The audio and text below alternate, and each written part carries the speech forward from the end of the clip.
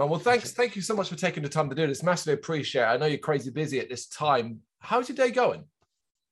Oh, it's great. Just got some coffee and just ready to go. Yeah. All right. That's good enough. Then Yeah. I've got a bigger question then, something to really test the brain power. Yeah. Pandemic. How you been coping over the last 18 months or so on a personal level? It's been good, Well, just getting a lot of stuff done around the house that I'd never get done. Cleaning. Never really home for that long to do that. But yeah. Oh, so it could be worse. And that's positive news enough, considering the situation. Anything that's just okay, when okay for you is good to hear. Yeah. It's knock on wood, but of course we're not out of the we're not out of the woods as it is. Not out yet. Yeah. How about Whitechapel then? The forced time off. Was it inevitably a good thing beside the creation of the record, of course? I think so, as far as creatively been able to have that time to just completely focus on the album. We recorded for like 4, and we're in the studio for like 4 or 5 months, so we were just able to like pack the album just with a bunch of stuff, where as before we would have had a month off here, a month off there, like while we were recording. So yeah, this just gave us time to focus 100% on the album, which we've never had before. And we've released 7 albums prior, so we're kind of like in that mode, that writing machine mode.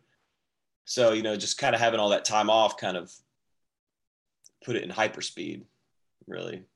Yeah, I mean, of course, there's no doubt that it's surely the longest period of no live shows in Whitechapel's history. Of course, it would be, wouldn't it? Yeah. Yep. That is insane. Talking of which, Ken, of course, it's the brand new album, 29th of October via Metal Blade Records, a literal product of the COVID times. Considering how soon The Valley had been released, and of course, no doubt you wouldn't have been sure how long the closure of the world would actually go on for. Was it an instant decision to start work on new music when everything just got cancelled? Yeah. Because we were already gonna record like a new album, so it was kind of like, we started writing, a few months before we were actually going to write, because of the pandemic. So it started, earlier than we were expected. But yeah, since we had no tours booked or anything, it just gave us time to do what we do. And it didn't really affect us, like, as far as like, because we all social distanced and we were all like kind of in a bubble with just our family and us. So we just wrote how we normally write, just in the same room together. So it wasn't a massive adjustment then? No. Okay, no. That's a positive thing. Was there a lot of struggles to begin with when it came to writing, especially as mentally? I'd imagine The Valley was feeling still quite fresh to you. Yeah, but like the fact that we had, The Valley to go off of, like we just wanted to make it was like a continuation. So when we wrote The Valley, Phil didn't have the story in mind. We just wrote the music first, like we always do. And then Phil comes later with the story. So with this album, we knew it was going to be a continuation of this story. So it kind of gave us more concepts and, musical motifs to work with. We could get more dramatic with it. Just make it more, just give it some heft, Did that kind of process make it a bit more imaginative then? And did you find that everyone was throwing out constantly unique ideas and it felt almost like a different kind of style of writing? Yeah, we just have like all these, musical ideas on a whiteboard, and we just try to, we work on the songs that kind of seem like they can get finished. You could tell there's a song in there. So you work on those first. And then, after you get a few done, it starts to kind of come together. Like, oh, this album's missing some more heavy, groovy songs. So we start working on the ideas that are more based on that sort of feeling. And then it's like, oh, this album needs a you know, kind of a, you know, sort of like a just a big, you know, kind of like a ballad. So it's like breather or just kind of a finale. So, you know, we kind of work on that. So like after, you know, the first song gets done, the chips start to kind of fall as far as that goes. I mean, it doesn't get easier by any means, but that's kind of how we work. You do make it sound very relaxed and very straightforward, particularly 8 albums in. It's kind of like, oh no, this is how Whitechapel do things, and we just do it this way, and it rolls off the tongue, so to speak. Yeah, yeah, yeah. It got harder with this album because it's like each song has its own. Like each song is like its own character genre, sort of. So it's like you kind of have to work to the strengths of the genre we're in, you know, for the particular song. Like you can't just have like a shredding death metal solo in the middle of like a, you know, dark rock song. So you know, so we just kind of, you know, you just kind of got to work it. You're Whitechapel, you're 8 albums in. I think you're allowed to do a death metal shredding solo in the middle of anything if you want. We could, yeah, we could. So that, like, having that length of time to really work in it and perfect it, is that something that you've kind of thought or talked about as a group and gone, you know what, that worked quite nicely. Perhaps going forward, we might try to stick with that rather than, I guess, adding or forcing time limits on yourself? With what? Just like the... Yeah, the forced time off, really. So you had, like you said, yeah. 4 to 5 months of working on it, whereas you previously would never have had that block in one go. Yeah. Yeah, I mean, I'd love to work like that in the future. But, you know, we still got to, you know, go out on the road, put it out. That's it, the forgotten thing. Yeah. But, yeah, we'll see. I mean, we're working on, you know, always writing. I got some material for the next record too, so it's always better than usual to start talking to an artist, because ultimately the writing process is done for you, the album is there, but it's still over a month away from release, so it's still going to be very fresh, yet you naturally want to move on, so to speak, musically. Yeah, I mean, the last note of the album was recorded in mid-January, so we've just been, you know, then we had to do mixing and mastering and the artwork, so it's, and then, you know, waiting for pressing plants to be ready. So that's what's taken so long. But it's cool though. We've been enjoying listening to the album ourselves, so we just can't wait for people to hear it. Oh, you do enjoy listening to it yourself, yeah? Overall, you're not sick of it yet. No.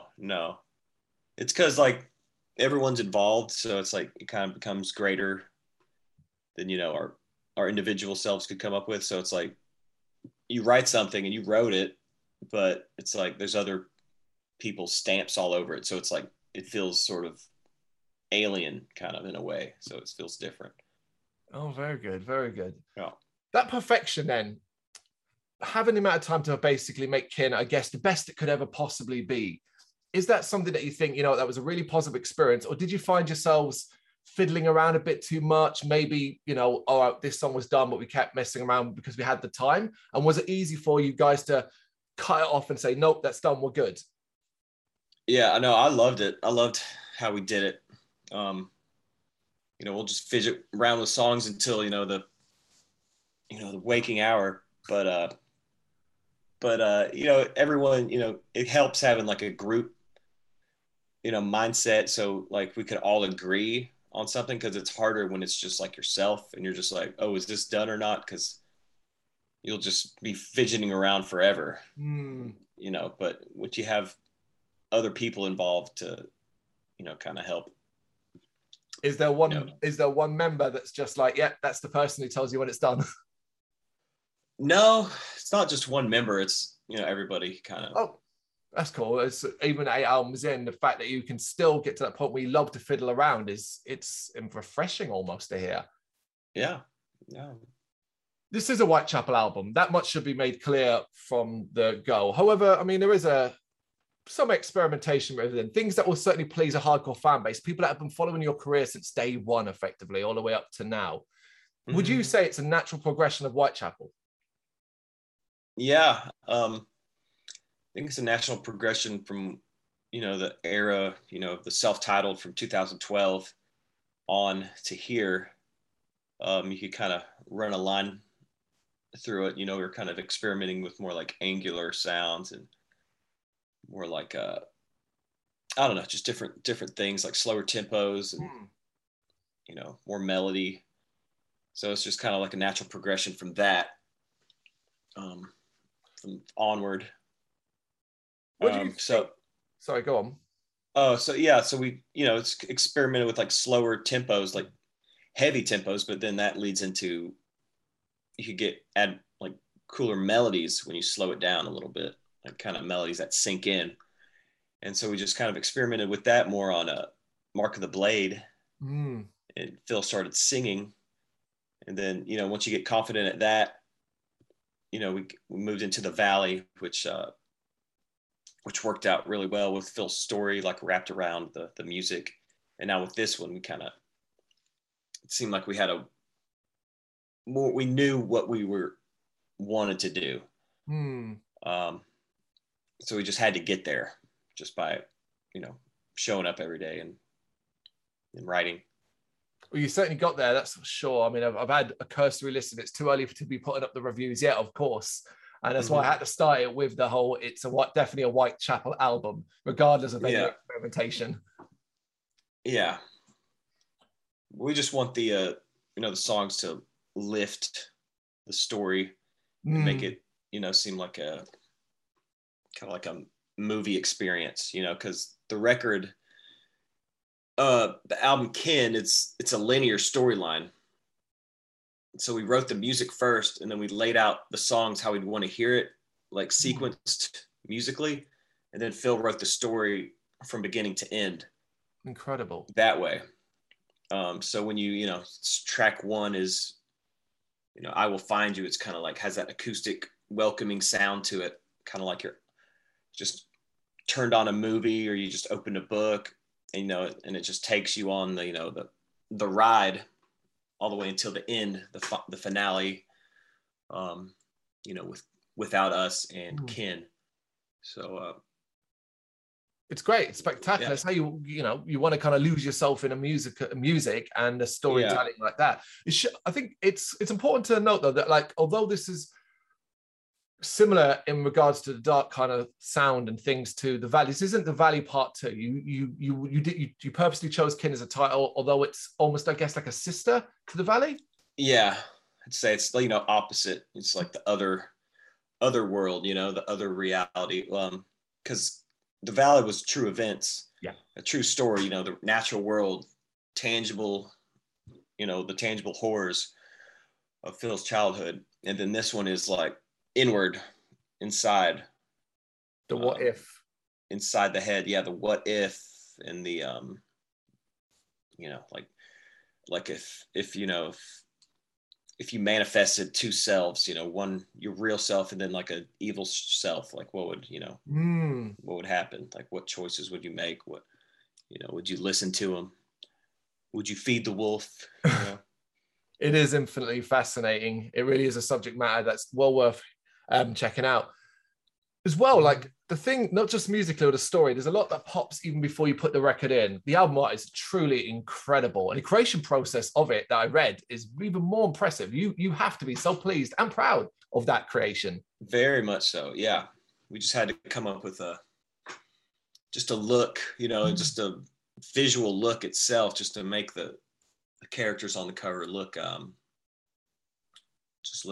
ominous, or just like indistinct, like not sure what it is, but it's supposed to represent to like just spirit selves, like celestial spirit selves. It's just no really like discernibles like personalities or anything, but just it could be anybody, but merging together, but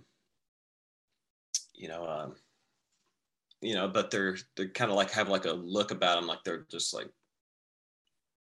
trying to figure each other out, There is a sinister edge to it. When I Yeah. saw it, I conjured up this image of old school walking down a record store, aisle with the records all there. And it's, I can, like the stop, you think you saw it, you look again, double take kind of, and it stands out like on that shelf. Oh, great. That's all. Yeah, that's what I like to hear. Yeah, because I love going to record stores and just like looking at the artworks and just seeing, oh man, because it's so big and it's cool because it's the whole package. You got visuals and then you got the sound and Absolutely. You worked with Mark Lewis on production, Fifth Straight Records. What is it about your relationship with Mark Lewis that works so well? Well, he's really honest with us. He'll tell us, if something doesn't sound good. He's not afraid to give us hard criticisms, and he gets great tones. He's a great ear for tones like drums and guitars, and he also travels to where we live, and records us. So I live in Nashville and the band's in Knoxville, like 3 hours away, and Mark lives in Nashville with like near me. So like I'll just drive home, and I'll visit family and record, and I'll stay over there. It's like a second home to me. So while we're recording in Knoxville, he stays there the whole time, and it helps. Like, we don't feel rushed.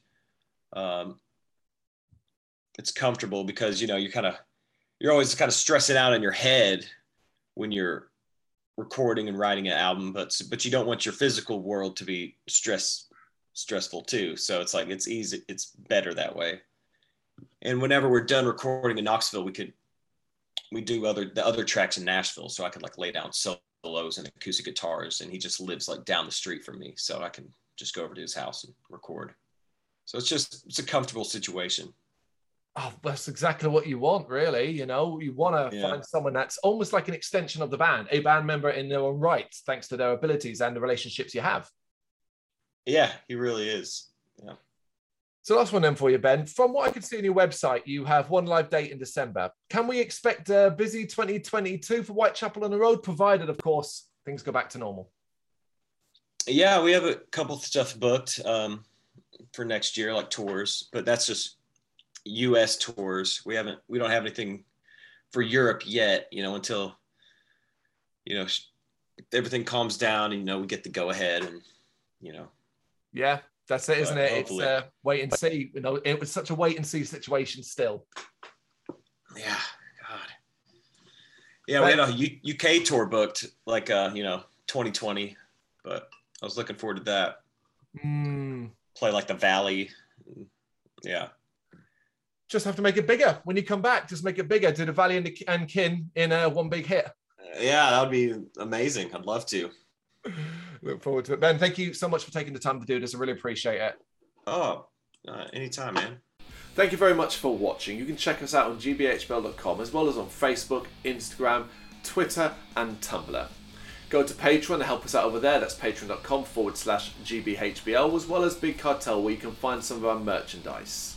We have a podcast running on SoundCloud and Apple Podcasts. And of course, if you like this video, do us a favor, hit the subscribe button and help the channel grow. Games, horror and heavy metal. What else is life for?